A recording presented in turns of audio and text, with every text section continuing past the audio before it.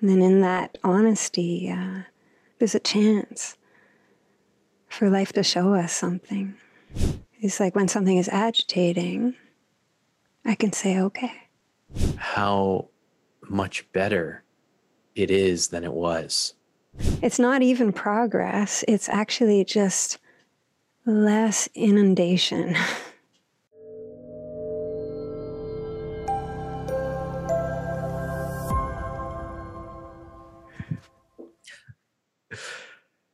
So, Mandy, thank you so much for joining me. I'd like to start by asking you about relaxation. I heard you speak about what happens often to us when we, walk into a yoga studio or begin our practice, that automatically, the body, relaxes, and you're asking the question, what more would we want? And relaxed is a concept, a word that I think about often. Someone asked me if you can go back to your younger self and share with your younger self, one message, what would it be? And I realized that it would be to just to relax and to trust, So I wanted to ask you about, relaxation and how that word feels to you and how important it is to remember to relax. It's funny because, like, one of the things that I've learned over the years is sometimes the simplest things are the deepest things. And we all know what it's like to relax, but the value of it and really even what it is, in a sense that what it has come to me is how natural it is to be relaxed. It may not be normal, but it's natural in an uncontrived moment, in a worry-free moment. And so in a sense, that's what we want. We want worry-free moments. So relaxation is a profound experience, but it's so simple as well. I mean, after teaching and people coming to the classes, it's always such a pleasure to just watch people walk in, and just as they come through the door, you just see the shoulders go down. It's sort of like this space is a bit symbolic of where they want to be. And so when they walk into the space, it's a reminder of coming home, being here. It's so natural, it's not something even that we have to learn. But it is something that there are ways to help each other with that. Right. That's what I'm thinking about too. I think you said, it's natural, but not necessarily normal. Yeah, right? Certainly not. So what's the role in community to help us progress, on the path, and how important is it to surround yourself with a community that you feel is healthy? Yeah, again, like it's so easy for us to see, like in our own experience, anyone, whether they've ever stepped on a yoga mat or not, that when we're in community with people who are high strung, or if it's a tense environment, we become tense. And so you can see how the community it lends itself in a way, just being in amongst others who are tense. It shares itself. So if you're in community of those who are interested in relaxation, it shares itself, just that relaxation. Even just being with a friend, if you had like a difficult day and your friend was just listening in a relaxed way, you start to relax. So if you're talking about community, it's so sweet to surround yourself in a community that's interested in relaxation, because we share so much. You can tell someone to relax, but if you're not relaxed, it doesn't share itself in the same way. But if you're relaxed, it shares itself. And so I'd say that's what I say about community. Like it matters. Right. Yeah. It makes me think, is everything contagious?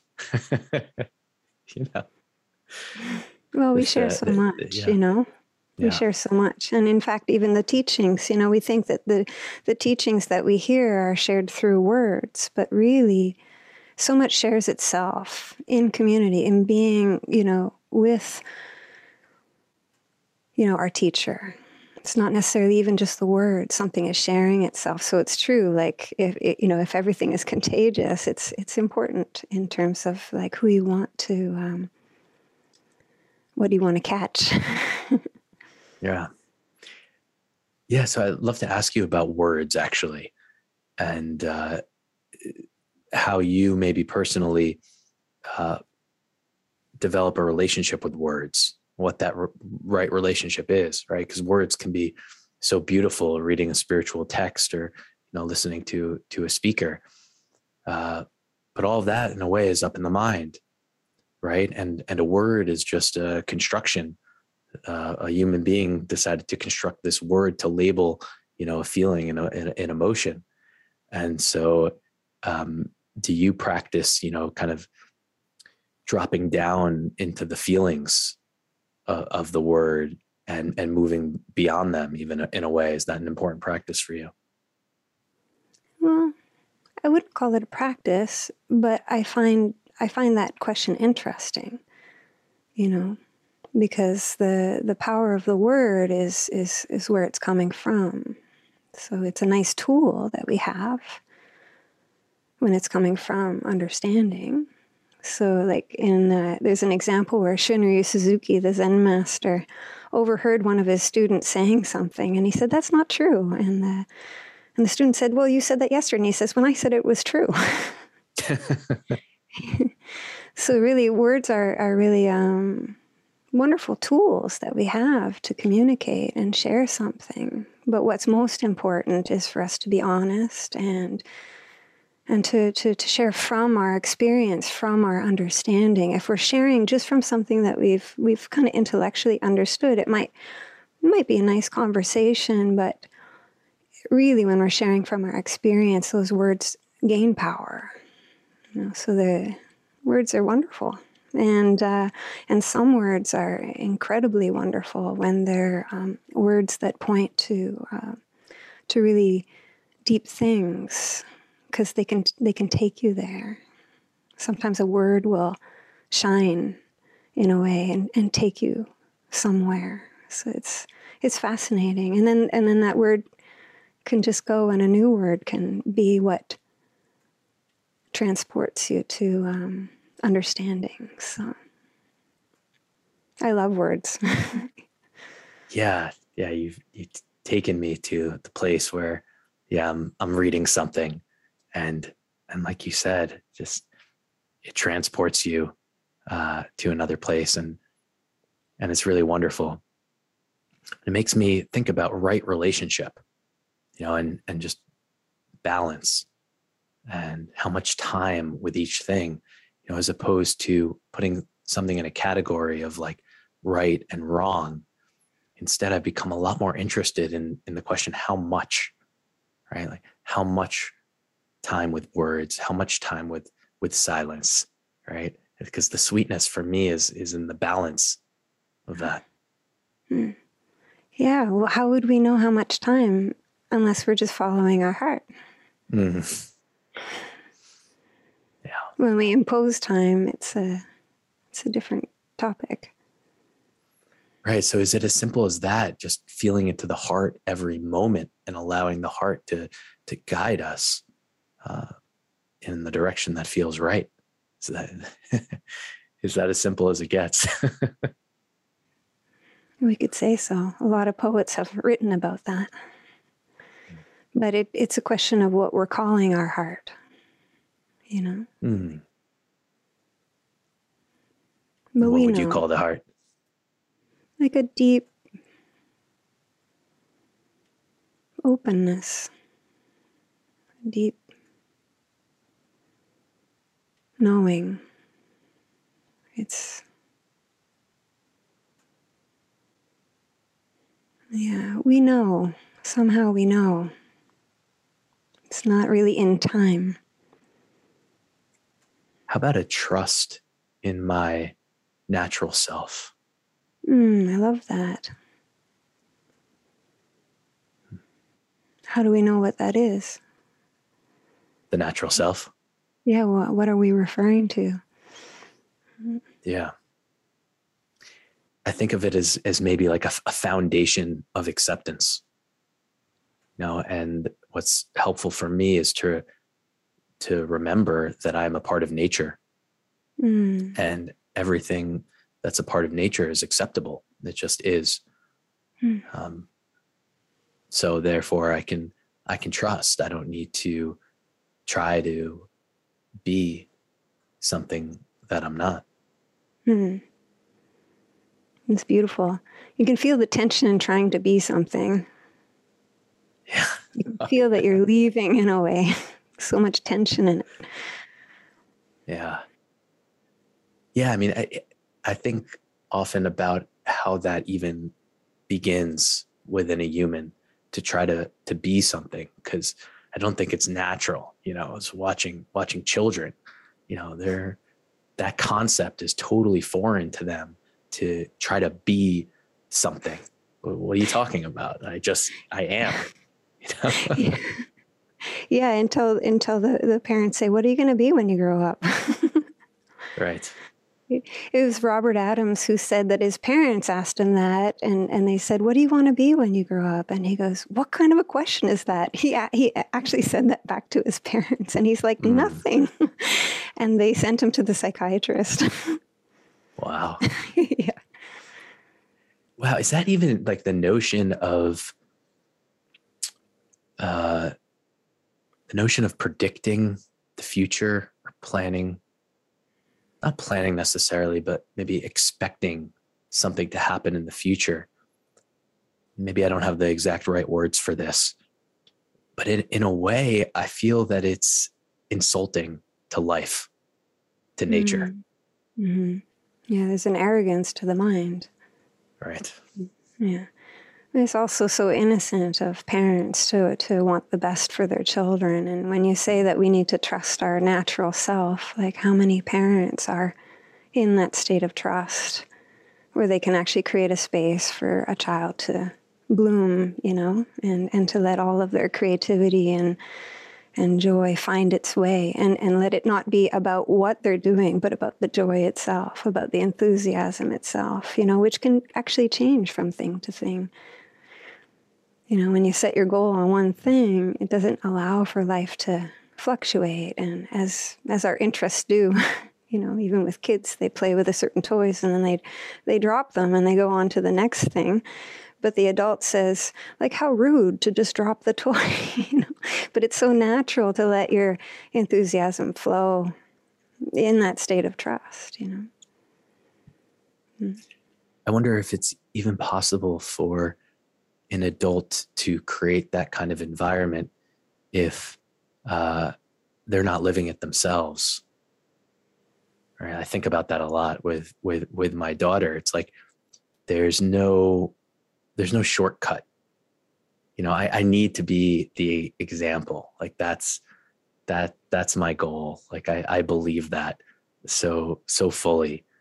That's the most powerful thing, is for me to live it and continue to work on myself, and just trusting the effect that will have. Yeah, for her. Yeah. It's a deeper teaching, As you say, not what we say, not just the words, but we teach from who we are. That's what gets shared, ultimately. So it's beautiful that you're bringing that into your family. Yeah, but it's obviously possible. Yeah, it's challenging. I mean, I think the challenge is to change habits, right? The grooves that have become a part of me in a way, to shift those. I mean, this is what the practice of yoga to me is all about, is creating new grooves, and being, honest with myself. I want to ask you about this actually is, seeing reality, and the reality within ourselves, and how important it is to be honest. And if I'm not being honest, can I really grow? Yeah. It seems like if the journey is to notice all the ways that we weren't, letting that go and being, honest with ourselves. In fact, how else can we be here if we're not more and more honest with where we are? And then in that honesty, there's a chance for life to show us something. But if we're telling ourselves something, it's kind of like a cloud that keeps us from seeing something, The story cloud. Honesty and innocence, they're sort of hand in hand in a way. Mm. And how do we be honest with ourselves if we're not a little gentle with ourselves too? Right. This is the foundation of acceptance, I think, which allows for gentleness. Like everything's okay. All those grooves are totally fine. And when I can accept everything, that's a much easier place to move from, I feel. Yeah, I find that a little tricky too, and I agree. I just find it a little tricky because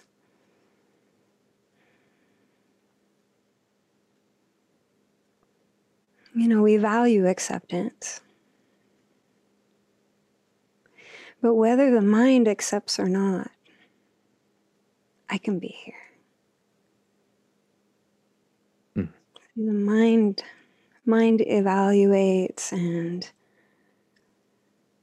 it formulates and it creates. And so in terms of acceptance, what are we speaking about? Because what we are is never rejected anything. So it's really a matter of being ourselves, whether the mind is in resistance or whether the mind is the deep acceptance is not something we do, but it is something that we can encourage in terms of just our mental processes. In a way, there are a lot of people on the path that say, everything, all is well. And then you can see that it's like, oh, well, why did the bus driver not stop? Or, So we can say that. But moment by moment by moment, it's already a welcome. It is, right? Acceptance is, Yeah. But yeah. It's just ways of looking at it in different ways. Like from the perspective of mind, or from the perspective of what is already natural. Before my mind would reject something, it's already here.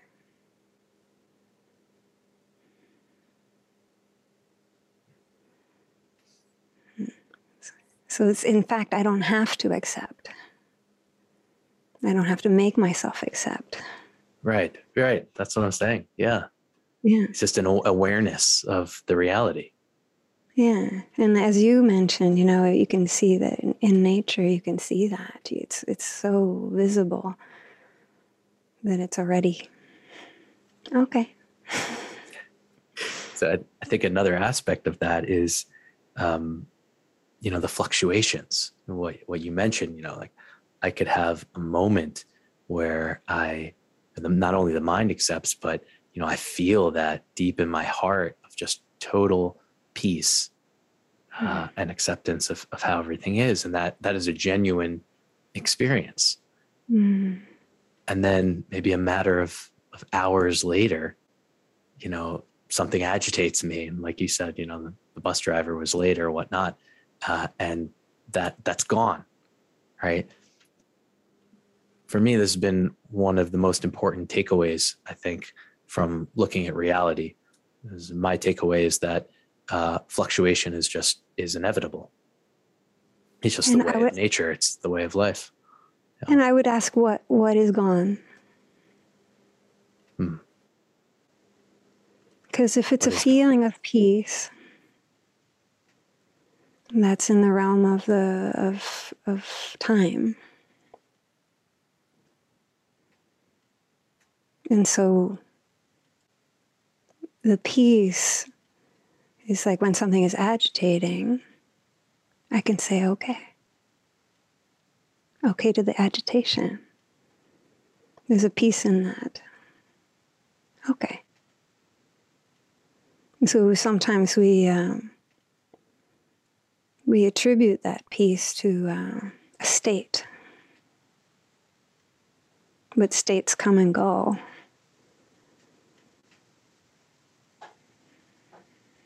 But the peace that we seek is always here, no matter what's going on in the body and the mind. But of course, as human beings, we want a peaceful state, and it's natural. Is that the point that you're making, that peaceful state can be more of the time when I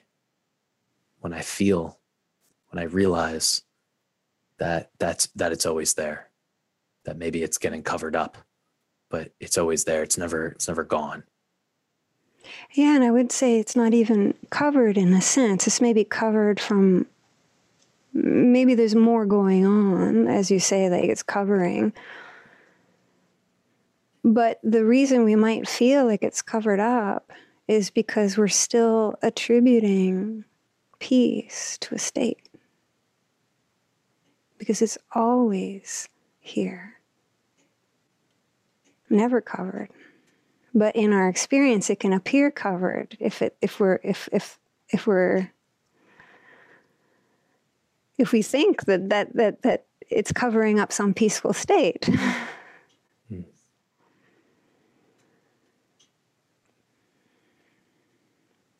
To us, it appears covered. But how could it be covered?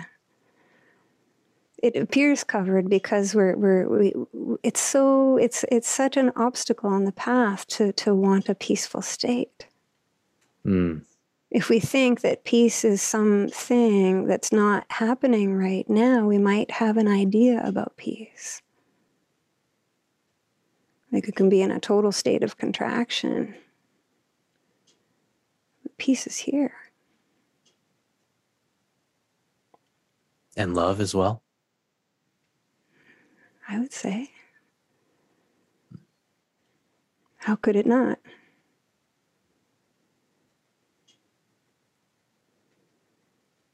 In the absence of something else, in the absence of a belief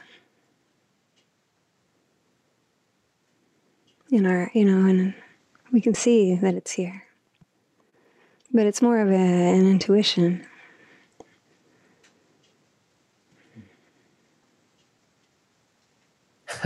What an experience this is. Yeah. Playfulness. It's become more and more important for me, I would say. Practice of remembering playfulness. I always say, if it's not fun, it's not yoga. That's what I always say. There you go. Yeah. Right. That's how Swami Satchidananda would say when asked what's the point of life, he says to have fun, and I love that so much. Yeah. It's like so natural because we want to have fun, but sometimes we've been conditioned that life is hard. So we should, the other word is appropriate. I think fun to me is appropriate to be playful, to not take anything too seriously. That's a revelation. That's the word for me, is appropriate, and gratitude is appropriate. I feel that. You can feel it. Yeah. It's natural. Like what we're talking about is all natural. And in a way, it's really nice to talk about it, because it was described by the First Nations community that I used to live near. And they said that we've left the natural in a way. And so in a sense, what we're interested in here is a return to the natural.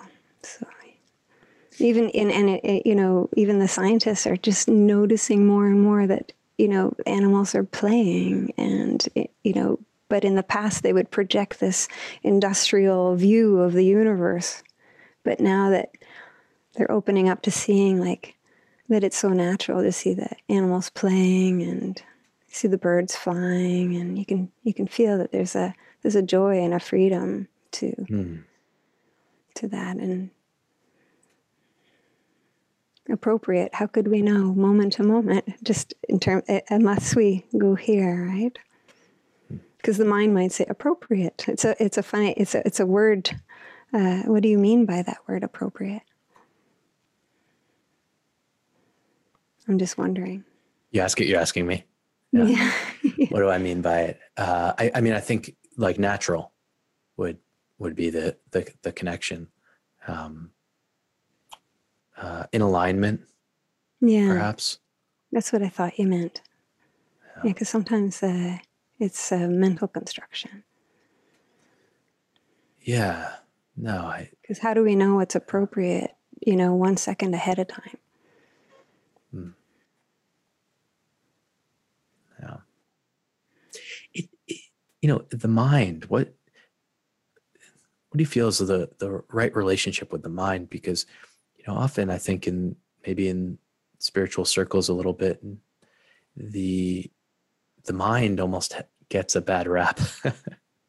To me, the mind is a beautiful construct. I mean, and is capable of so much, and we depend on the mind for a lot.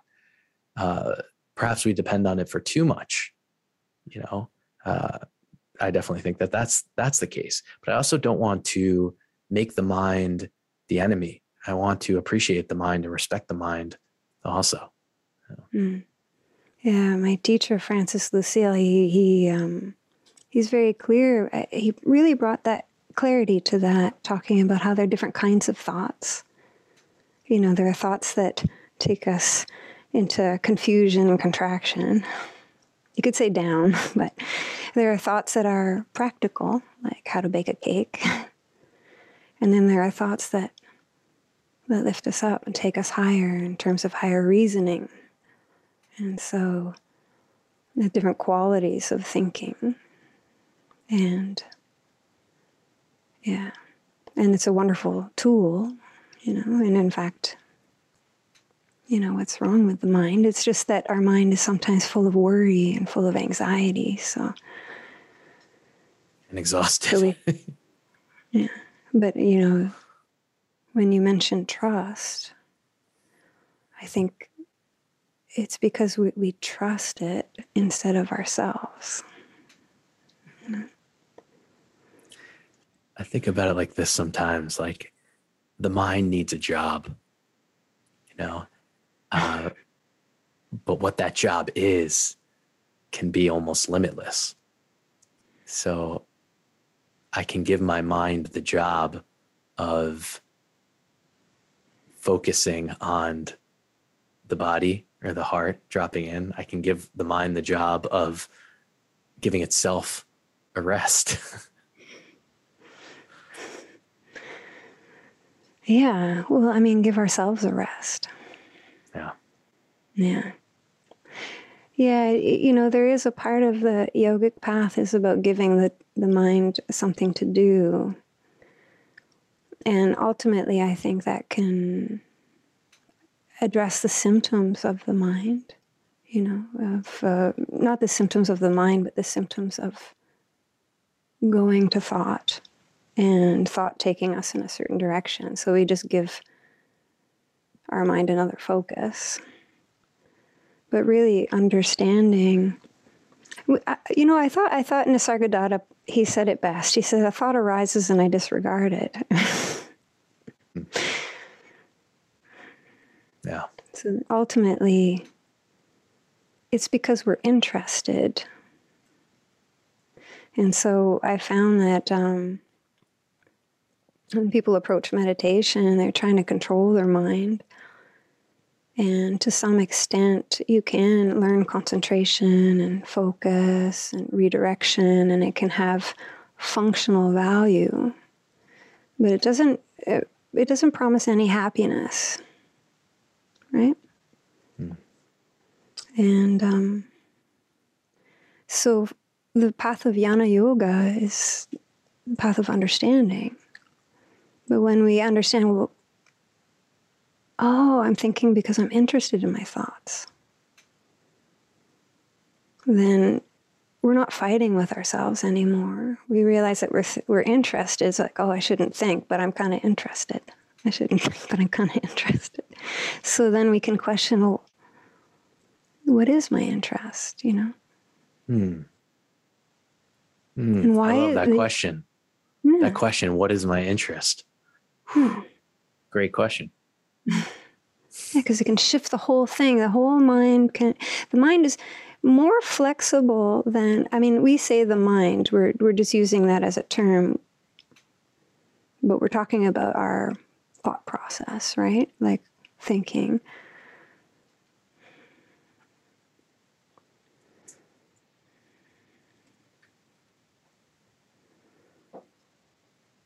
What I've noticed is that it's more fluid than we can imagine, because one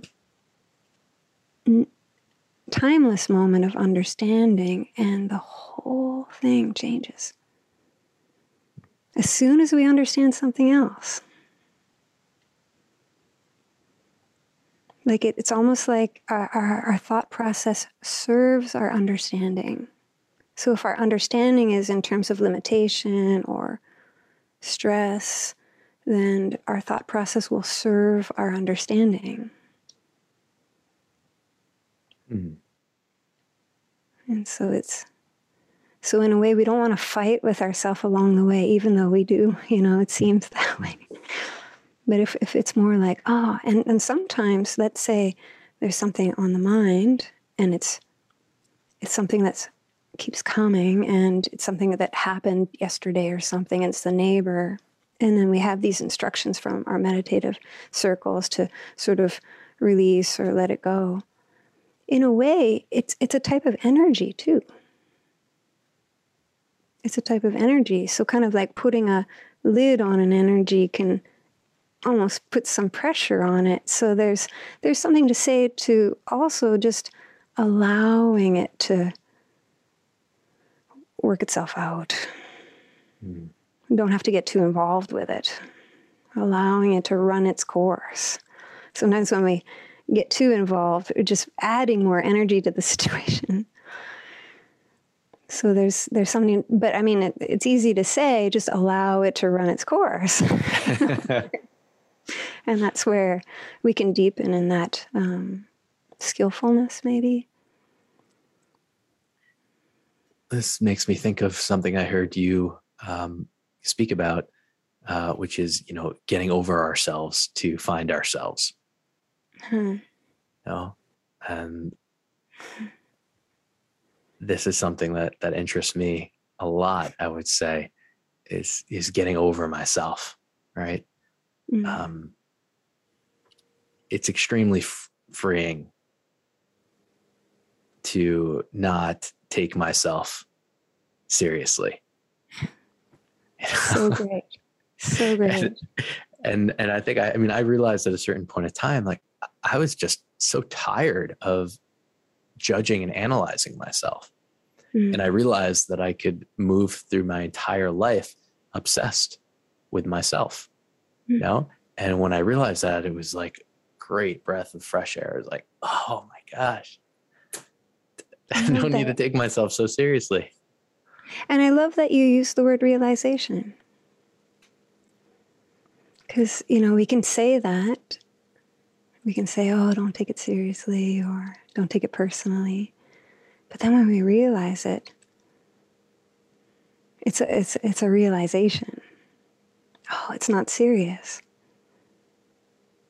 And that, you know, if we're not taking ourselves seriously, we're surely not taking anything seriously. And that actually challenges the conditioning. It's like, well, you should take this seriously. So we're not,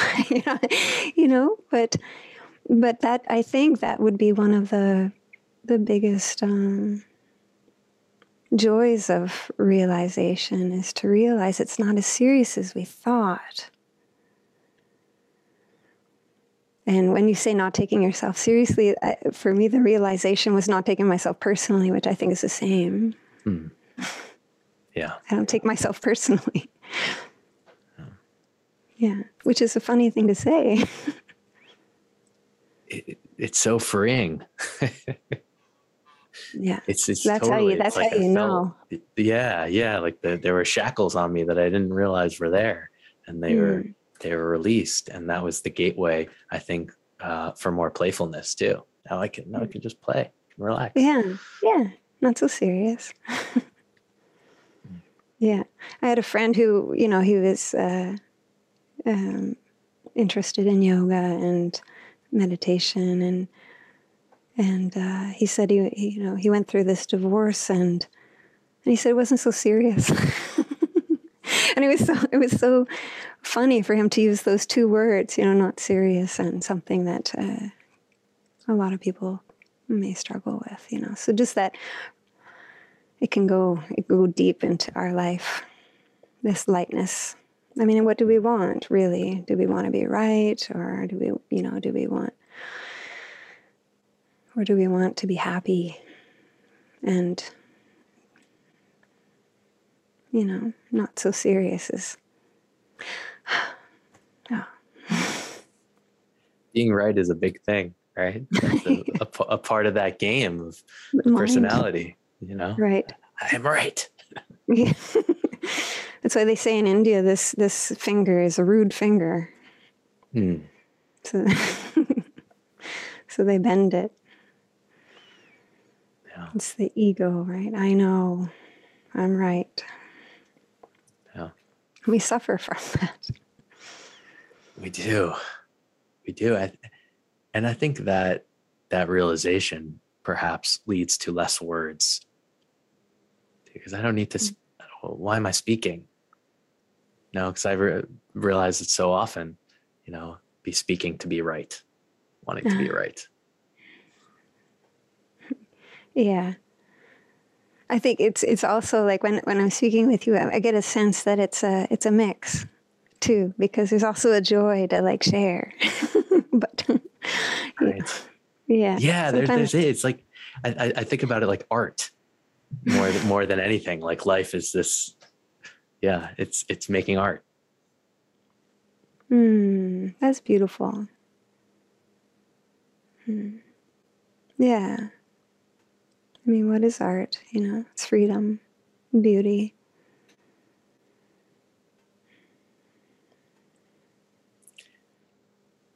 Another thing I wanted to ask you about is healing and awakening. Healing and awakening. I wanted to ask you what the relationship is between the two. Yeah, it's an interesting question. I guess, you know, we would have to be clear on what is awakening, you know, because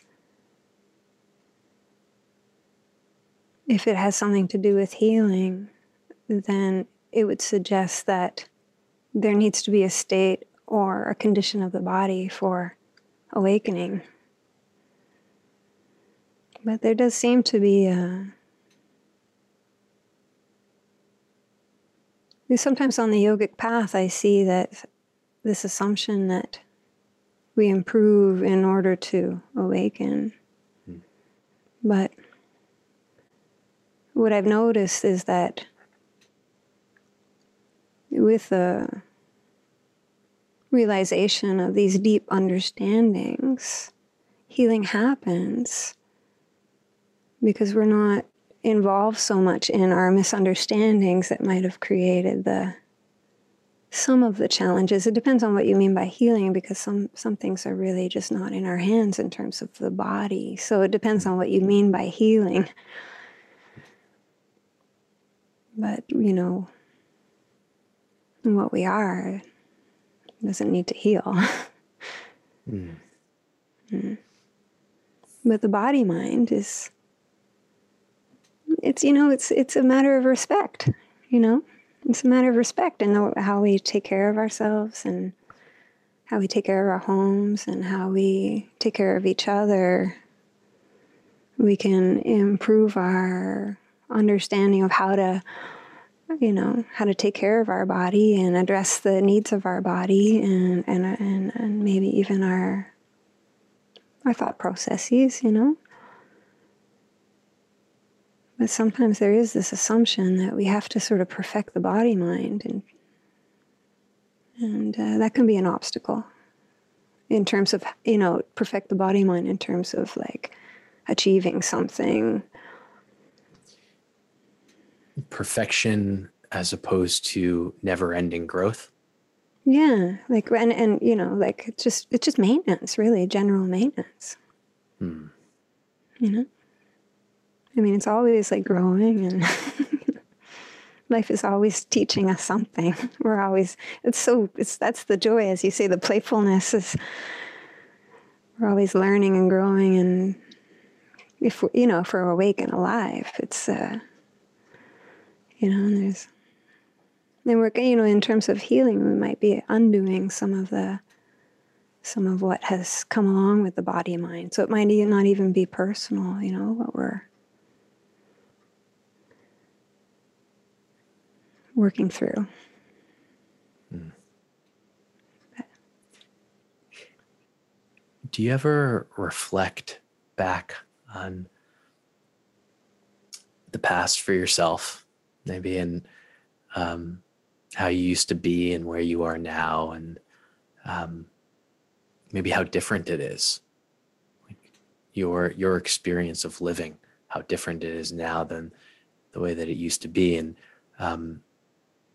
and I ask because something I've been considering is about, I think often we don't realize how much better it is than it was, because the present is very magnetic. The present just calls for us, and we just are here now. And I'm wondering if you ever take the time to reflect, and in a way, even if there's a place to celebrate a little bit the progression that we've made, and our experience of living now, and maybe how much, if it feels healthier than it used to be. Yeah. I would say that for me, not so much, except in the one way that it's a way to know that we're heading in the right direction. Mm-hmm. That we can go, oh, yeah. But in terms of celebrating, the celebration celebrates itself in our freedom. We don't have to think about it. It's the fact that you can say, I love playfulness, is an example of the celebration without making it more than like about progress. In fact, it's not even progress. It's actually just less inundation. Mm. Because we've always been here. Cleaner, perhaps. I hesitate to use those terms. It's just because even if it, I mean, I'd say that, it's,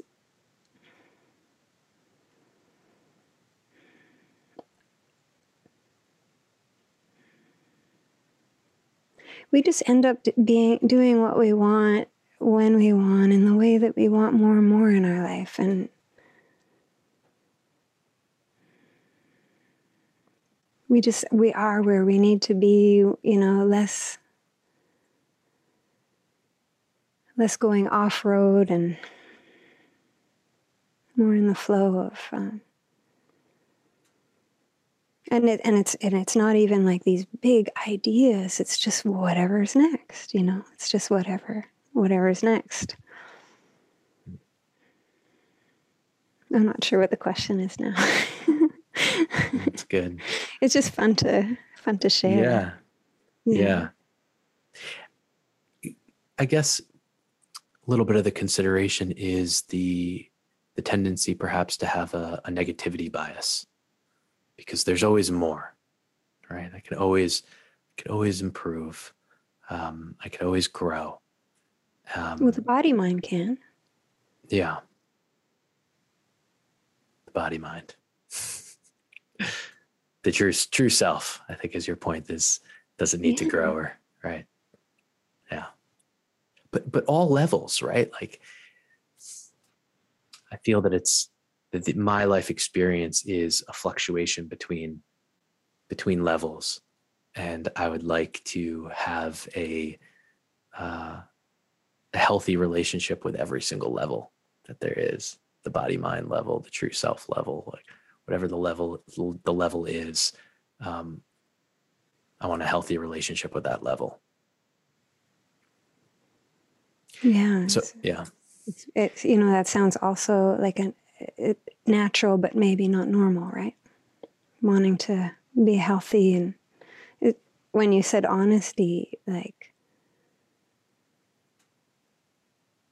it can become healthy instantaneously in our honesty. Right. That's my point. I think a little bit that, if I'm being honest, at least for myself, there's a tendency for the mind, say, to focus on the negative, and as I'm aware of that, I don't know if that's a tendency that I want to continue so much, because it feels endless to me. I can always find something to hold on to that's, it's worry, it's fear, essentially. There's always something I could be afraid about. So instead, to look at that relationship with fear and the root of it, and as another way of getting free. Yeah. I think this is what I've noticed, and you can let me know what you think, is in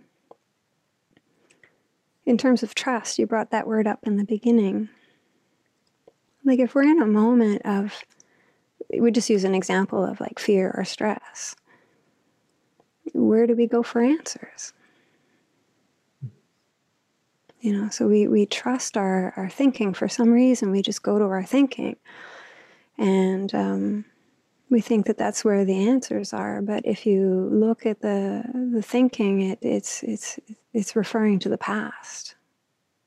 So it refers to the past, and so maybe that negativity bias is sort of a byproduct of like giving the thought process the power to have the authority to be the one to try to improve our situation.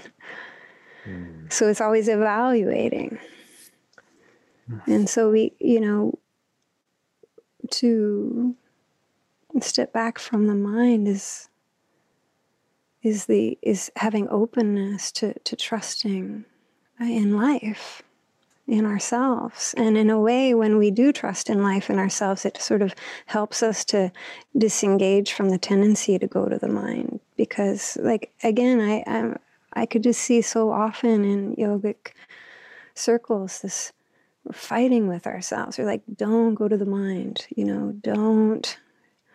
But we're fighting with ourselves because at that moment, it might be our best intelligence. Like, well, how can I not go to the mind when I really need to figure this out, you know, or because we just haven't really taken time to open up to, is there something that we can trust here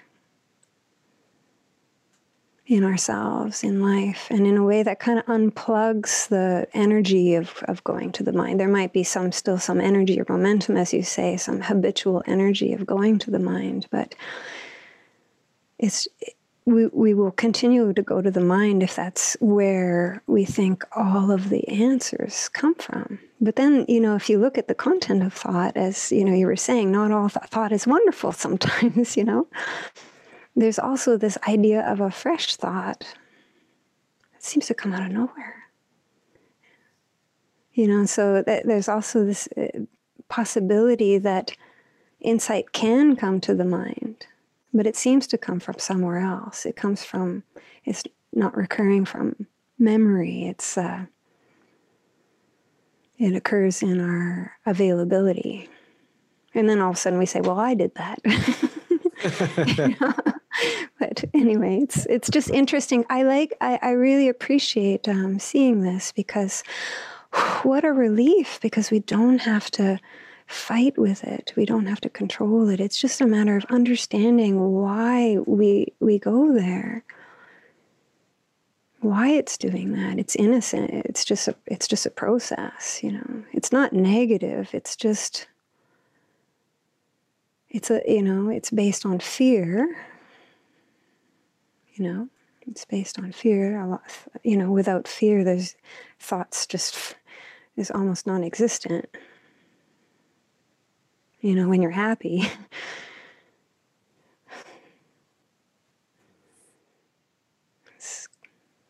I love that. It's really helpful for me to reflect on that in those moments, the tendency is to rely on the mind, to go to the mind, but it doesn't necessarily have to be that way. It's usually like we could be struggling with something. They say this about like the inventors, they're struggling with a problem, and all of a sudden they're exhausted. And in that moment of exhaustion, and then they, bing, So in a way, you can actually give the dog a bone. You can exhaust the mind, and then when you're completely relaxed, and then we feel more open to something new. Yeah. Last thing I wanted to ask you about is, there are so many processes in yoga and teachers, lineages, and I've heard about you. I've heard you speaking about, check it out for yourself. This relying on your own, I think, intuition, and that's something that I think can be challenging for people. I don't know. I reflect on this a lot, and I go back to, maybe it's because of our childhoods, that we were told, like, you need to do this and this and this, and there wasn't a lot of freedom to think for yourself. It was, no, you need to think this way, you need to do that, and so we continue to rely on that process, and then we're following a script. Even I think this is the pull to religions. A lot of times it's like, it's easier in a way, like, you tell me what to do in my life and I'm just going to listen to you and follow the path. But what I've reflected on is that, like, there's no getting away from deciding yourself. Like, even if I've chosen to follow, a script, a path, I'm still the one that made that choice. So what is this freedom to decide. So I would just love to hear if you have anything to kind of share around this topic. Yeah. It's a really important point to check it out for ourselves.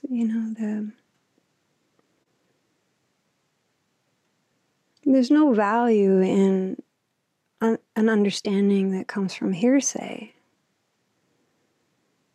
It doesn't, like, will it produce the fruit in our lives of understanding?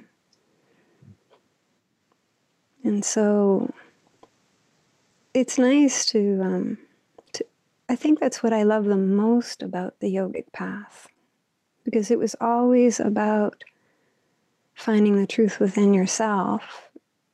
Never, like, it was always about finding the truth within ourselves, finding it and finding our own evidence for it. And all the teachings helped us to find it for ourselves, because that's where the value is. There's no value in an understanding that we go, oh yeah, that sounds true. That really sounds true. I'm gonna, and you can see how that breaks down in, as you say, in some religions when it's a belief, because you can, people say, well, that's not very Christian, or, you can see that when people are living according to hearsay or concept, it's missing an integration in our own understanding, so that we might understand it and know what it is, to, like, as it's been told to us. But then when we turn around and live our lives, how do we take what we've heard and live it if we don't know it? And so the value of knowing it for yourself is shown in our life, in our happiness, in our playfulness, in our non-seriousness, is a reflection that we did check it out for ourselves. Mm-hmm. We can hold hearsay, and we can do a pretty good job of holding it up, but it doesn't have any real foundation to it in terms of when it matters most. Because really, it's when it's least convenient that these things matter the most.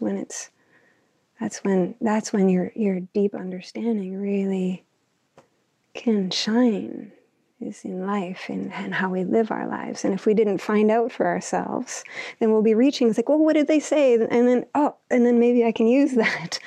But when we know it, we live it. So, and I think that's what I love about yoga. And I agree that in our conditioning, we've been given mixed messages, in a sense, because we're told, like, don't look outside, sit up, sit straight, look at your books, or, but our heart is somewhere else, and we're taught to go against what's. And of course, we need parameters for children. That's what we do. But ultimately, it's more like we go against ourselves, and then at a certain point, we even forget that we're doing that, and then we live in a state of conflict. And what I see is that, when I offer this class in conscious eating and nutrition, and so people will come to the class with all these books and paper, because they want to write down, like, what's good for you, super nutrition, and what's not good for you. And I'm like, you think I'm going to tell you? It's really about asking yourself.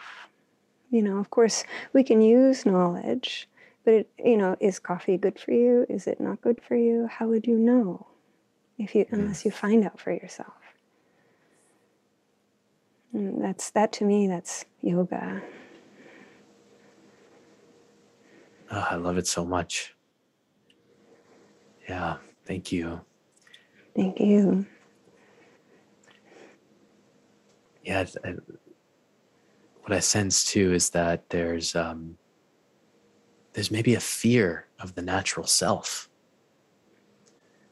like, and that comes about with children a lot, that to allow children to just be, we can't do that. Like, that's going to be chaotic, And so I see there the distrust in our humanity of what we are. And I wonder in the future if that will shift, and we'll develop this deeper trust in our humanity. Yeah. it's a wonder. Life is all full of everything. But this deep trust is eternal. So as humanity ebbs and flows the way that our own lives do, sometimes, sometimes.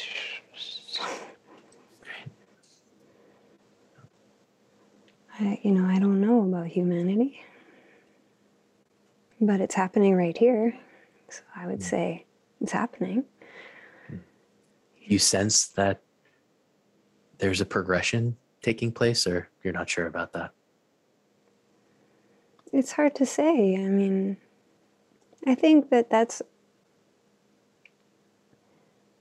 what we want, as in our minds. We want things to progress, but it comes from the idea that something is not progressed and it's progressing.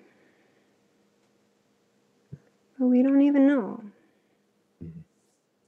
We don't even know. No. But we can project with our mind what is ideal, or it. But that in itself is leaving our moment and our honesty, our not knowing. Like, I don't know what's best for humanity. I don't know what's best for the universe. This humility, the humility of the not knowing. Thank you for presencing me to that. And what I found is that I can be okay with not knowing. I can be more than okay with it.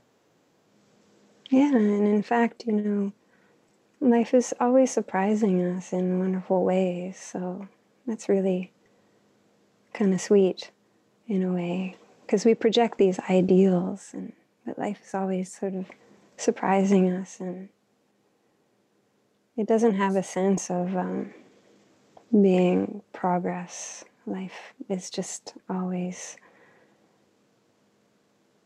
shining in its own way.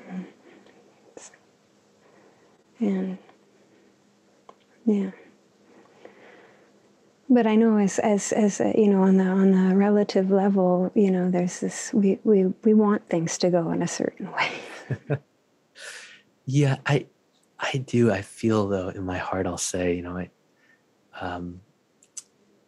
of the swamis here that lives here said to me one time that truth is like a magnetic force. It's like a tractor beam pulling us toward it. And that felt really true in my heart, and something that feels right.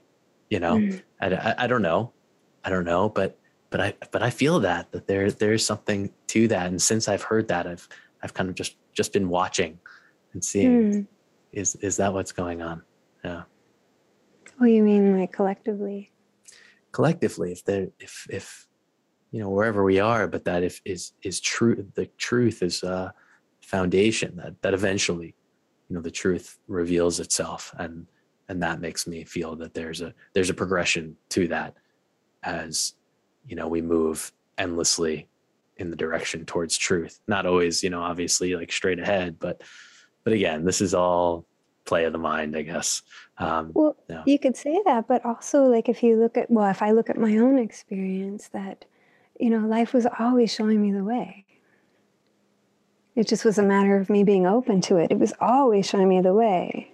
I didn't always have the question, but it was always like showing me the way. So in a way, life has this wisdom to it. But if you look at an individual life rather than humanity, if someone is going through a difficult time, we could look at it on that level of progress, like going through the difficult time and progressing.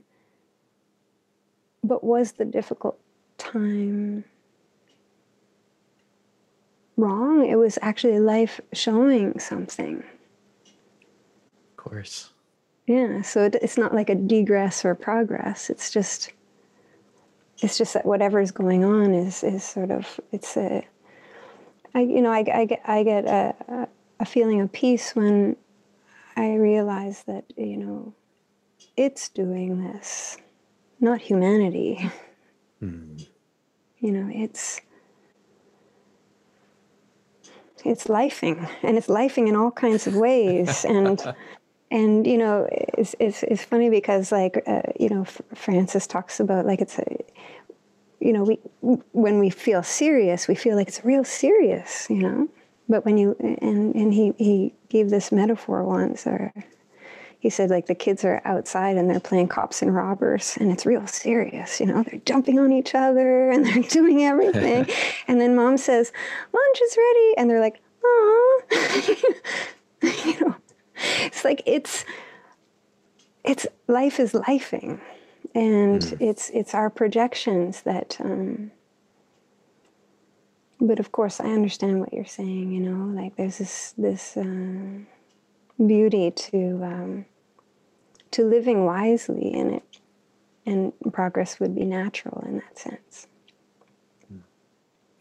Well, certain maybe progress even in in what you're sharing, to accept the whole process of it, to have that awareness.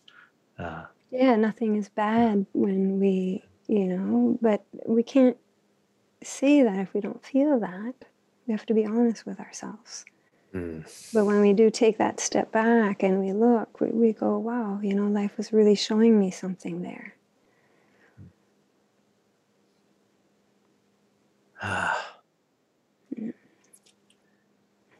Mandy, thank you so much. Really enjoyed this time. It's been very special. I want to ask you if anyone would like to connect with you more, find out more about what you're doing. What's the best way to do that? Well, I have a website, yogaheart.ca, because I'm in Canada. And so you can always find my contact information on the web. Yeah, definitely.